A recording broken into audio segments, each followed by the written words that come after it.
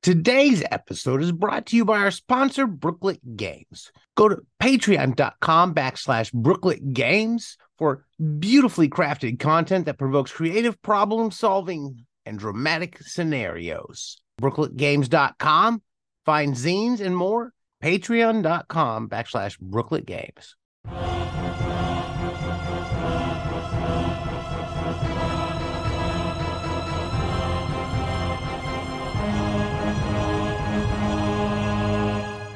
Welcome to Wobblies and Wizards. I am your host, Logar the Barbarian, joined by returning guest Chris Gonerman, author of Iron Falcon, Rules for Classic Fantasy Role-Playing. Welcome. Thank you, sir. So I guess let's start. I'm going to bring up Basic Fantasy real quick, because if folks aren't familiar right off the bat with your name, you are the author of Basic Fantasy Role-Playing. They may be familiar with. We talked about that when you were on before, but you have another game out.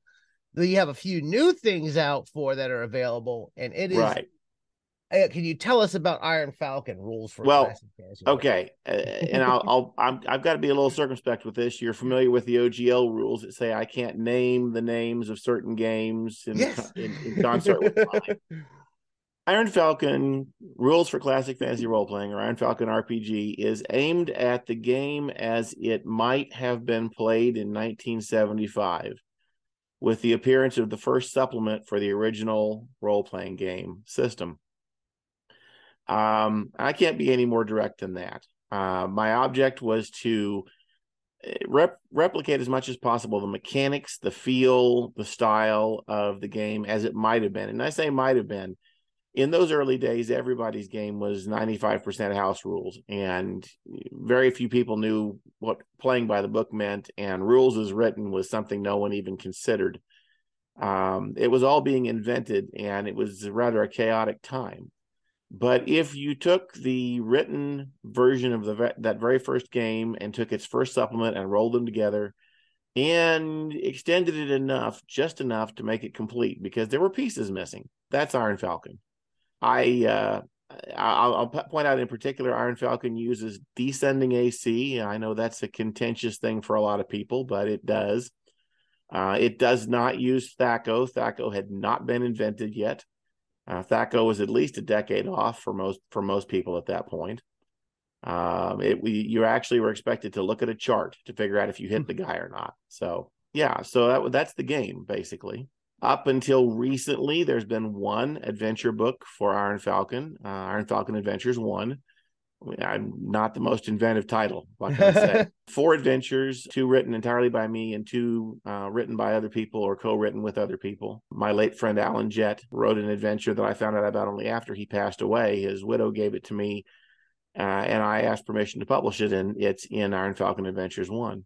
It's a very traditional dungeon written by a very traditional guy. So, but that's where we were up until Black Friday of this year, when I released 2 books. One I'd been teasing for 3-4 years, with the Iron Falcon Handbook of Monsters. Now, my problem was, after I wrote Iron Falcon and started writing adventures for it, was the discovery that in 1975, monsters we think are traditional, we think are everywhere, have been with the game since the beginning, hadn't been invented yet. There were no shriekers. Can you imagine a game without shriekers? And so I kept banging my head into that, and I was pulling the monsters in as one-offs, one at a time, copying their statistics or the rules out of Basic Fantasy or from some other place and adapting them to Iron Falcon for the purpose. But it was tedious and annoying, and I realized Iron Falcon is not the only clone of the Zero-E era, of the early era of role-playing. There are other clones out there. I can specifically mention Delving Deeper. I have an agreement with those guys so that we can talk about each other's games. Delving Deeper is earlier. Delving Deeper does not have that first supplement. It is very much OE. But that even makes it more limited in the sense of what monsters it did and did not include. And I thought, what we need is we just need a book with all those, what we think are classic monsters, statted out for an OE level game like Iron Falcon. And that's the handbook. I tried to make sure that for every monster, I either had every kind of monster that was in the old game, I either had that monster or I had something that would fill its ecological niche, its hole in the dungeon, the spot that it was supposed to fulfill as much as possible within the limits of product identity. So that's what the handbook is. I have very few collaborators on the handbook. There is just a couple of monsters in there that wouldn't be found in that early era. Very, very little added. It's almost entirely just stuff that up to about 1981 or 2 would have been considered common monsters in the game. And if that was all there was to it, I'd be pretty proud of it. But I've been working on something else. I'm really curious about the other one because it's unlike anything I've seen yet. Is this the Iron Falcon 75? Lakeside Adventures? The Lakeside Adventures, yes. Yes. Iron Falcon 75. I don't remember how I thought of it. It was not based on a certain Netflix TV show. For anybody who has the idea that that's where it came from, it wasn't. But I was inspired by a couple of other games that I kept trying to put together and never could. Just house rule stuff for my players, not stuff I planned on publishing. And I got to thinking about, this is the game as it was or might have been in 1975. What if this is the world as it was in 1975? What if a few random people, maybe even gamers, discovered that there really were monsters and magic in the world? And that was the idea that led me to Iron Falcon 75. Once I got the idea, parts of it just appeared. The whole character creation system that's presented there. I'll stop at this point and mention for your listeners, I'm about to wander into spoiler territory. I'm going to spread spoilers all over the screen. So if you are listening to this and you think you might be playing in an Iron Falcon 75 game, maybe come back later after you've played some. We're a daily podcast, so come back tomorrow and listen to tomorrow's episode. And there you go. Positive radio. Okay. The idea of the character creation, I was actually thinking about running it as a convention game, as the intro part, as a convention game.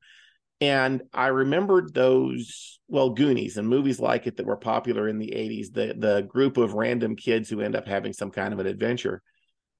And I realized if I wanted to have a bunch of players that all came from the same place, player characters that all came from the same place, so that they would know each other and we wouldn't have to deal with that whole, you meet in a bar. Yeah. I mean, seriously, do we want to do that in 1975? I don't do that in my regular games. I have an aversion to it. I have to admit, I've done it more times than I care to admit. I did it a lot in the past, and I kind of just said, okay, y'all have to tell me why you're together and how you're together. And I made the group. So for this, I came up with the idea of the archetypal characters, the fat kid, the poor kid, the weird kid, the brainy kid. And then I added in the visiting kid and the popular kid as a couple of extras in case there were more than 4 players. Iron Falcon 75 really doesn't work very well without at least 4 players, because you need somebody to fill every one of the 4 standard character class niches. But the players don't play as kids. Choosing the kid that they were leads to the adult they become. The fat kid loses weight, becomes buff, and turns into a jock, and the brainy kid grows up and becomes an accountant. How boring! And the poor kid ends up in jail, and the weird kid turns into a priest or some other kind of cleric. The rules, I try to cover that. I have run this at conventions, I think 3 times, at least twice. It is a blast every time. The players immediately fall into the characters, even if they're young people who have no idea what it was like to live without a cell phone. They immediately just fall right into their characters and become, they fit right in it. And it's wonderful how it works. They behave like, actual friends. Even if in a convention game, the players don't even know each other. They will follow the archetypes, of their characters and so forth. And I love it. I've also run it for 2 different real life groups. My online group that I'm presently running and my in-person group, which I've just recently been able to get back into running with again. I'm not running Iron Falcon 75 right now with either of those groups, but I have run it extensively with both in the past, developing all of this. And it's amazing. I mean, that's all there is to it. Just watching how things you cannot get your players to do in a fantasy world, when it's a world that they can just barely imagine, all of a sudden they start doing them. They start behaving like people instead of caricatures. So I've got a couple questions about it. That when Go for it. I've looked through, and now there's a whole adventure through here, in Iron Falcon 75. And is this intended to be just that adventure as either one shot or campaign play, or is it kind of intended to lead you to do a longer campaign, or do you have any opinions on that? My intention for this is for it to be the beginning of something that goes on for an extended period of time. There's absolutely no reason why this couldn't be an ongoing campaign. There is not an overarching storyline. I don't like that. I don't like building whole worlds around an overarching storyline because it gets cumbersome to carry that around. I prefer for those storylines to appear on their own, and they will. They just do. But there are basically, two different dungeons presented in the book. The first is extensively play tested. The second is not tested as well as I'd like to, so I'm looking forward to some people commenting on it. And in between is here's deep spoiler territory, the section called The Sinister Secrets of Lakeside. I tried to keep my tongue firmly in my cheek while designing some of these titles, where the whole premise of Iron Falcon 75 is that there was magic. Up until some point in the Middle Ages, there was magic everywhere. There were wizards and there were monsters and whatever. Something happened in the adventure, in the story. It's given to the game master that those who didn't want to see magic go believed that an adversary did it. But there's really nothing in there to prove that that's true. Something happened that drove magic out of the world. And there were two different ways that might happen. A particularly large magical thing or area would simply disappear into a shadowy realm, separated from the real world, locked in time and out of sight. Or anything that was sufficiently close to an animal or a human in form would simply become human. So the elf kingdoms disappeared into shadow, as did the dwarven delves, but the random individuals, the centaurs roaming the fields and sylphs and nymphs and so forth, living in the forest and so forth, just became human, some kind of human. And being suddenly human, those that survived the transition integrated themselves into human society and have been forgotten. That was all made up. Nobody could possibly believe it. After all, it's all fictional. It's all mythological. But the beginning of the story in the adventure has magic returning to a limited area of a small Midwestern town. And over time, some of the natives who have ancient blood of various types begin to express monstrous appearance or nature. There are, and for example, there are dogs who turn out to have been descended from hellhounds. Oh. And one day, all of a sudden, they are hellhounds. Those are my favorite. One of my favorite parts of this, actually. A man proud of his rare breed dogs walks them downtown every day. He doesn't live downtown, but he walks them downtown in the magic zone, not realizing that anything has changed. And one day they just turn into hellhounds. In one of the two games that I ran in person with this, when that happened, the hellhounds actually killed their owner before the players got to him. The players subdued the hellhounds, did not actually kill them, but subdued them, loaded them in the back of a pickup truck, and hauled them out of town, thinking they were going to dispose of the bodies after they finished killing them. They turned back into dogs. Lovely, pleasant, large, sweet dogs. Oh. And there was the damnedest conversation between the players. I think they were about in tears over whether they should kill these dogs or not, whether the dogs were too dangerous to be allowed to live. They did eventually decide to kill them, but it was a point of contention between the players and between the characters that was far more realistic than anything I think I've ever seen in a fantasy game before. It felt real. It felt authentic. It felt, immersive. Yes. I enjoyed the hell out of it. Let's put it that way. And I didn't have to do anything. I just sat back and let them talk it out. That's the best kind of game there. I like that when the players just kind of take control and you're sitting there observing as a dungeon master. Well, and without giving too many more spoilers away, there are several occasions in the storyline where they witness someone, a character that they've previously encountered as an NPC, and who have I explained to them, you know this person, you went to school with her, you played sports with him, something, and then they turn into a monster. The players don't just whip out their whatever weapons they may be carrying and start wailing on them. They have to think about it. this is somebody I've known for years. What do I do? And it's been a very, very fun game to run as a game master. Well, there are a few things in here that I'm instantly drawn to, because this is rules as a very early edition of the fantasy role playing game. And there's things in here that were not there in Iron Falcon 75, such as firearms. Right. And then you have some alternate stuff down there with like some brawling rules and things that will be more applicable to modern. I had to have rules for guns. Mm-hmm. It's expressed in the book. There is a section of rules that you have to have. You have to be able to handle what happens when somebody takes a shotgun and shoots at a zombie, because they're going to do it. Yeah. How do you deal with modern weapons? And I provide rules for that, but of course the game master is welcome to adjust them however he or she sees fit. Well, I had to provide something.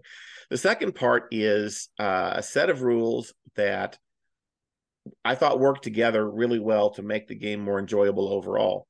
One of the features of classic role-playing games, and something that I have touted as an advantage in the past, is the fragility of the player characters. You take a bunch of first level guys into a dungeon in a traditional game, in basic fantasy or standard Iron Falcon, you expect some of them are going to die. Unless you're just really good players or the game master is just really soft on you, some of those guys are not coming back. And that's normal. But the character generation for Iron Falcon 75, like a lot of modern games, it's a little more involved. It takes a little more to make a character. While you still want the possibility of death, you don't want them to die quite as quickly. You want them to live a little longer, because that's what makes the game interesting in this case. The very fragility that is a core feature of the game, I offer rules to rearrange the way death works so that characters are a little tougher to begin with, but don't gain power as quickly, just to make them live a little better. And those rules are entirely optional. There's no reason the game master can't run the game perfectly well without them. It's just going to be a different game. One of the things that might be popular, even if nothing else is the fact that I do provide ascending AC rules in Iron Falcon 75 that will work pretty well with any version of Iron Falcon. So I like the ascending AC, and you use that in basic fantasy role-playing game and a basic fantasy RPG. And I'm a fan of ascending. That was one of the things I liked when they introduced that in third edition. And that's, I think just all the options here in Iron Falcon 75 is worth having with Iron Falcon itself. I think that the campaign and the adventures are cool. But also, having all these extra rule sets here to add to Iron Falcon if you wanted to add it and tweak it, because Lord knows I would add and tweak to every role-playing game I play. Well, and offering something that is not critical hits, the doubles and triples rule, that is not critical hits, but that has kind of the same effect, the idea that if you roll really well, you might do extra damage. Mm-hmm. That was actually intended to make firearms behave more like firearms, where most of the time you shoot somebody and unless he was already on death's door, he's probably not dead, but occasionally you shoot somebody and he's just dead. Yeah. And that was the doubles and triples rule, was intended to produce that as a possibility, to make the weapon's effectiveness, ramp up. But at the same time, it's not fixed to a number. It's not just a 20 that gets you there. You have to do 10 points more than your target AC to get a double, and another 10 points more to get a triple. And I had actually play tested that rule in another game and was pretty happy with it. So I felt safe putting it into Iron Falcon 75. In play, we haven't seen a lot of doubles and triples. It doesn't happen that often, but it has happened in a few very memorable occasions. So it's kind of a fun rule. There's also an unarmored combat option as well, which is something that I've not seen a lot in the old school game. That again is a setting thing. The player characters should be encouraged to wear armor when they're in the dungeon. But how many times have you seen players that get into a fantasy city and will not take their armor off? Yeah. Whether they're in a bar, whether they go to the bathhouse and maybe they take their armor off. I mean, seriously, but there they go. They won't get out of their armor because they think they're too vulnerable. The unarmored combat option which I've also play tested that in other games. It works pretty well for the player who's concerned about the lone assassin, but if you're going to face an army, you still want your armor on. Yeah. And it works well for that purpose, for making the setting feel a little more natural and not having everybody run around town in riot gear all the time. And that is very common. I actually I had my barbarian in our game. We play Astonishing Swordsman and Sorcerers of Hyperborea every Wednesday night. And for the longest time, I wanted him to be this Conan clone. He's running around this giant armor.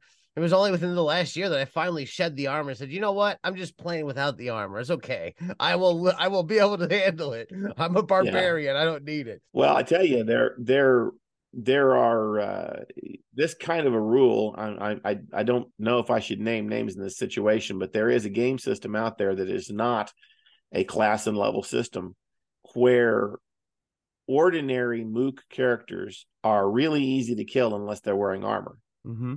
But as characters gain in, it's not a level game, but as characters gain in ability, become more competent, their skills go up, they reach a point where armor is barely helping them anymore, because they're so much better at avoiding being killed on their own than they are wearing the armor. And that's kind of the thought I had in mind. I didn't steal a rule from that game, but I stole the idea, I guess, the concept that higher level characters should be able to fight without armor, at least occasionally, without being in serious danger of death. Yeah. So could you give me a little insight on the Little Hobby Shop of Doom? Oh, I love that. I love that. Little Hobby Shop of Doom is the beginning, the first adventure. The players don't know what's going to happen. They know they're playing characters in 1975. They know they're playing these 4 or so people that they have chosen. They've all been handed a backstory that tells them what happened after they grew up and how they all ended up back at the hobby shop where they used to play games when they were kids. And hey, Uncle Frank was still there running the place and so forth. But something weird goes wrong. They end up trapped in the hobby shop, unable to leave, and discover that there is a hole in the floor of the basement that leads down to a dungeon. And Uncle Frank is missing. That's the whole premise. That's the whole hook that brings people in. That's what I've run as a convention game. Convention game players have not always succeeded in rescuing Frank. Oh, no. Unfortunately for Frank. But that's the plan, is to rescue Frank from the dungeon and so forth. And then that initial hobby shop adventure ends with the players literally putting a door over the hole and achieving separation that allows them to leave the hobby shop and go back to the normal world. But they can always open that door and go back into the dungeon. And, well, of course they do. They're not just going to leave the door shut. That's not going to happen. And that is the event that also brings magic back. I don't want to go, it's not just special spoilers. I don't want to go over too much rehashing. Get the book and read it. But that's the premise. Magic comes back suddenly. There's a dungeon in the basement, and we go from there. And the book is not $50 to get. No. I'm actually making a little more off of that book than I am off the core rules, but not a lot. Yes, I sell Iron Falcon products at a profit, as opposed to Basic Fantasy that makes almost nothing per book. I'm making $3 or $4 or $5 a book off of these. I could not make a business out of this at that level, and I don't intend to, but these are my work, by and large, mostly. The stuff that I've included, the people that's provided, I've paid for, except for one guy that I still owe, but I can't track him down. Oh. Yeah, I'll find him one of these days. But that's it's I'm running this as a pocket-sized commercial operation as opposed to an open source operation. Yeah. I do have plans for the future. Oh, I'd like to hear those. Okay, so you asked about, was there anything past this? I have 2 titles in my mind. One is called Iron Falcon 75, The House on Mockingbird Hill. Oh, nice. But I can't write it. I can only do part of it. Oh, no. I am looking for a collaborator. This is what the problem is. This is a problem that becomes pretty obvious when you start to think about it. Classic fantasy role-playing games are largely built around European and maybe some Asian and African myths, but predominantly European mythology. This is predominantly stuff that goes back to my pasty white heritage. Yeah. Going back there mostly. But obviously these games are set, well, at least I'm setting them in the United States because that's where I live and that's the world I understand. Mm-hmm. The modern age that I can actually feel real about. But there were people here before we were here. There was presumably magic here before we were here. Mm-hmm. And I need a collaborator. I need somebody, preferably, well, somebody with Native American heritage, preferably Mm-hmm. somebody with Lakota heritage and some fairly decent grasp of the culture. I am still looking for collaborators. Anybody out there who is Native American, who is interested in role-playing games, and who finds Iron Falcon 75 an interesting idea, drop me a line. I'd love to hear from you. Don't have to produce that book. If I never get the collaborator that I need, can't find somebody I can work with or that can work with me, because that's probably not the easiest thing in the world. There's another. It's called The Lost Kingdom. The Lost Kingdom is a full immersion fantasy world, but the players walking in from 1975 with whatever ammo they can carry on their backs and whatever, modern conveniences they can figure out how to make work. It's somebody made a comment that Iron Falcon 75 allows both the visiting another world version of the modern fantasy and the magic in the real world version of the modern fantasy. You can do both, more or less at the same time or an alternation. There are places that players can go where they can transition into a world that's entirely fantasy. And there are places in the real world where fantasy things are going to just pop up on you. I have dealt with situations where they used a pickup truck to chase a minotaur down the street. I mean, like it happens. It happens. And interesting things like that come around from time to time in the game. That I always love when a situation happens in a game that if you say it out loud sounds crazy, but when it pops up in the game, the players take it utterly seriously. Oh yeah, that's all because it's real to them. It's oh, real no to them. doubt. Yeah, that's good. Years ago, when I was running a very different game, and the players in a Bayside city in 1939 are discussing how to breach the Martians' armor, utterly seriously. I love that stuff. That's my kind of game. So yeah, and that happens in Iron Falcon 75. So now those two are the ones that I've got planned. Mm-hmm. Another guy on the forum brought up an idea that we're just beginning to form. It seems that there's a certain university where they have a wargaming club. 1975 got a wargaming club, and this young woman with long dark hair shows up and joins the club for a little while. But she keeps telling people about this great game that's so much more fun. And she draws several of the members off, and they go off to play her game, and she kind of drops out of the group. But everybody kind of forgets about her, at least until one of her group members turns up dead. Oh no! Poisoned. With no apparent way that the poison was administered, but this girl is dead, and something weird is happening. And an old professor, Dr. Elliott, calls together some of the Wargaming Club members and says that there's something going on in the steam tunnels below the university, and they need to look into it. It is a cross between the heavily fictionalized story that's behind the Bothered About Dungeons and Dragons group. Yes. And the equally bizarrely fictional story from Jack Chick's Tract. And I've said two names there I probably shouldn't have said, but I'm going to tell you right now, we're filing all the serial numbers off. There's nothing in there that couldn't have been thought up, that would fit. That's the idea anyway. I'm not really sure that we have, well, I know we don't have all the details nailed down yet, but there's a couple guys on the forum that are discussing it, and it might happen. There's room for a lot of more stuff in Iron Falcon 75, a lot more adventures, a lot more things could happen. And it's entirely possible to use some, at least, of the traditional adventures as Iron Falcon 75 adventures. Who wouldn't want to walk into some of those classic games packing a shotgun, carbide lantern, and useful stuff like that. Go back to some of those old school original AD or original Dungeons and Dragons modules and stuff, and lug your shotgun around. Well, yeah, why not? It would Why be not? entertaining. And I mean, some of the stuff in the Iron Falcon Adventures 1 book would work just fine. There's no reason why the Dungeon of Kairos couldn't be used as a similar kind of a drop-in dungeon to the Hobby Shop dungeon, Well, for example.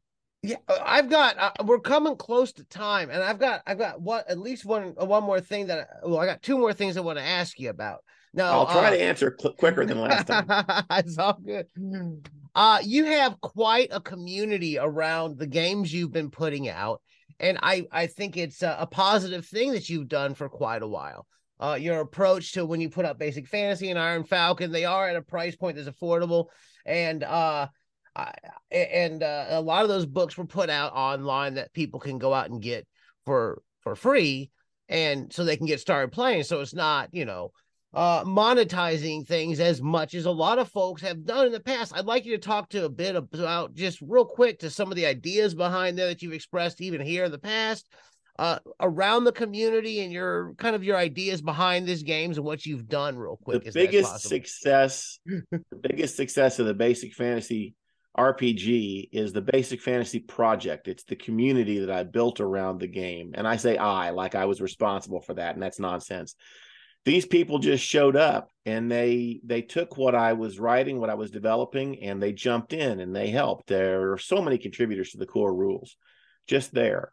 So many people have written adventures. I think I may have told the joke on your podcast before that I created the game so I could get people to write adventures for me. I do. I think you did. But it works. I mean, there are so many adventures. I don't lack for materials for my own games, and it's wonderful.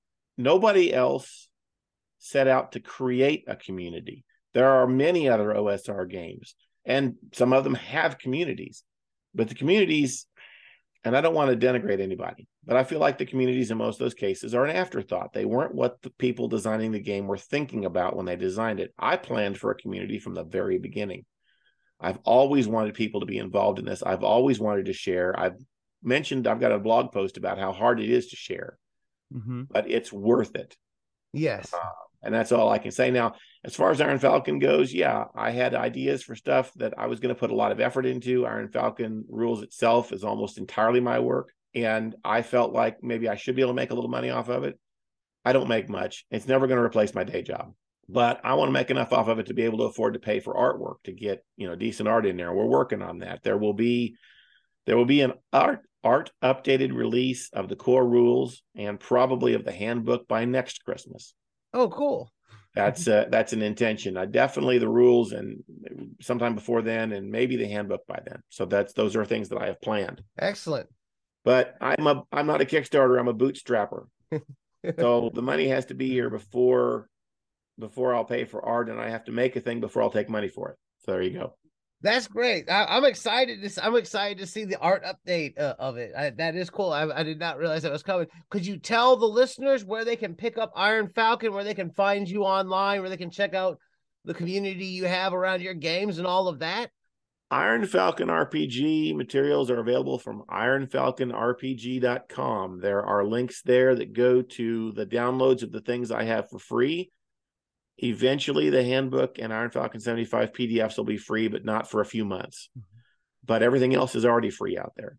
There's also links to all the places you can buy them through DriveThruRPG. Well, eventually, some of it through Lulu and through Amazon. Everything on Amazon, everything on Lulu. DriveThru is so slow to get stuff out, but I'm trying to get it out there. For Basic Fantasy, you go to basicfantasy.org. Go to our website. Go to our forum. There's a link on every page that goes to the page that'll tell you where you can buy everything, and there's a link for the downloads page everywhere that'll tell you where you can download everything. Basic Fantasy RPG holds nothing back. Everything we have in print is available for free in PDF. It is entirely a community project, and people are welcome to join in. Excellent. It's been great getting you back on. I want to thank you so much for coming back and talking to us. Well, it's been great getting to talk to you again, sir.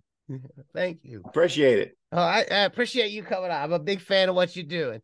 If you've enjoyed what you've heard here today, give us a positive review wherever you're listening. You can find us on Facebook. Search Wildblies and Wizards. Wildbliesandwizards.com is our blog. We're on Twitter for now and TikTok now. I'm on there, at least at Logar Hale Crom. We're on Patreon. We can really use any support to keep this going. Patreon.com/Wildblies and Wizards. And as always, keep those dice rolling.